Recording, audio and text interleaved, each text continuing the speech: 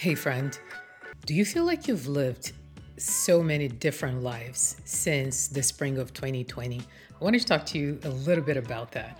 If you're new to me, my name is Cynthia, and I'm the writer at simplycynthia.com and we spread hope online, one word at a time.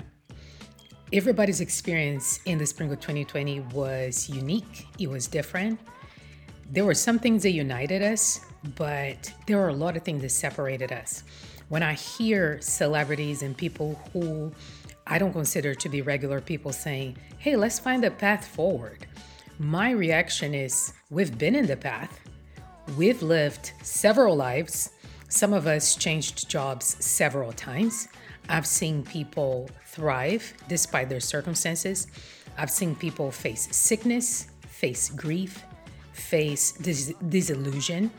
I've seen families dissolve. I've seen people break apart and pull themselves back together, and they are standing today. So to think that we're still finding a path forward, to me, it sounds like you've been in an ivory tower and that you haven't been down where we are. So I would be very mindful of who you listen to for advice when it comes to your life. I believe that celebrities should inspire us. I believe that they should entertain us. But when it comes to your life, just be very mindful of who you listen to. That's the first thing I wanted to tell you today. Another thing that I wanted to say is that right now we are brand new in the springtime. It is such a good time to take account for the things you want to do with your life this year. I believe that a lot of things kind of get thrown at us because that's how life happens, but we have the opportunity to make something of our lives and of ourselves. There's very little magic in this process. It takes determination, it takes persistence. This stuff's going to be on purpose. So, what am I trying to tell you? Revise your goals, review your goals. The ones that you wrote at the end of last year or at the beginning of this year. If you have been in a season where you're just like, I was struggling, I didn't write any goals. My goal is to survive. Hey, if you're on the other side, this is a good time to decide this is what I want to do with my life. And my advice to everyone is dream big. Go for the big picture. God has given you potential, but He's not responsible for fulfill it. You are. How do we fulfill our potential?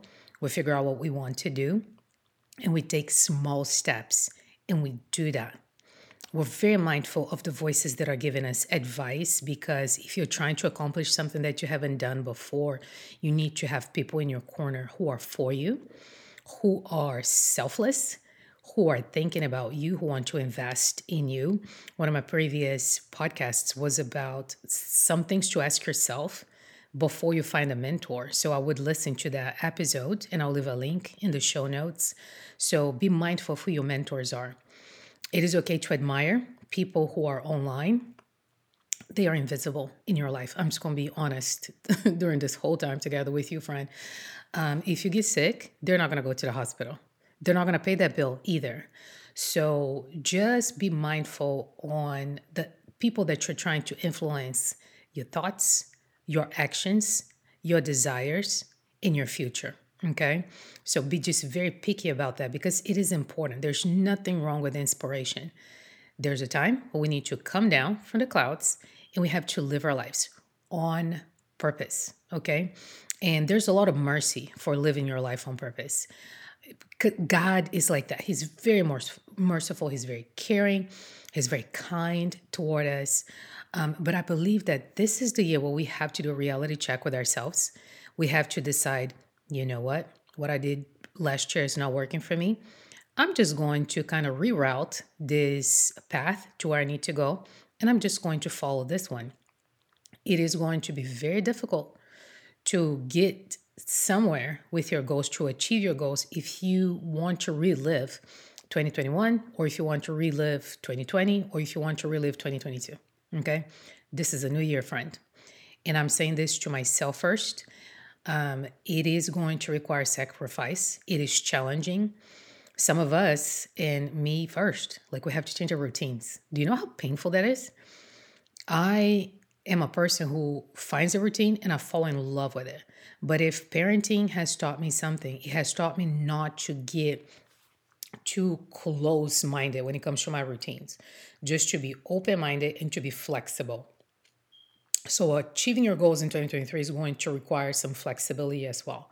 Okay, so what's the takeaway? Number one, be very mindful of who you listen to when it comes to advice for your life.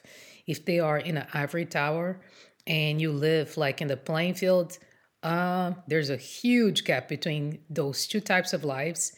And just be mindful of the place you have for those type of people in your life.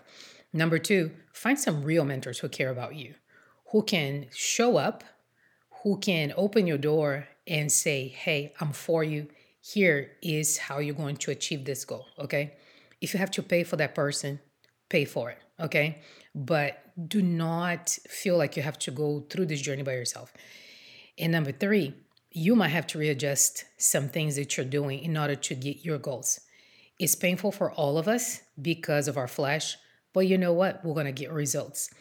You have what it takes. God is for you. Keep your head up, and there's a lot of mercy as you reach your goals. This is your friend Cynthia with SimpleCynthia.com. I will spread hope online one word at a time.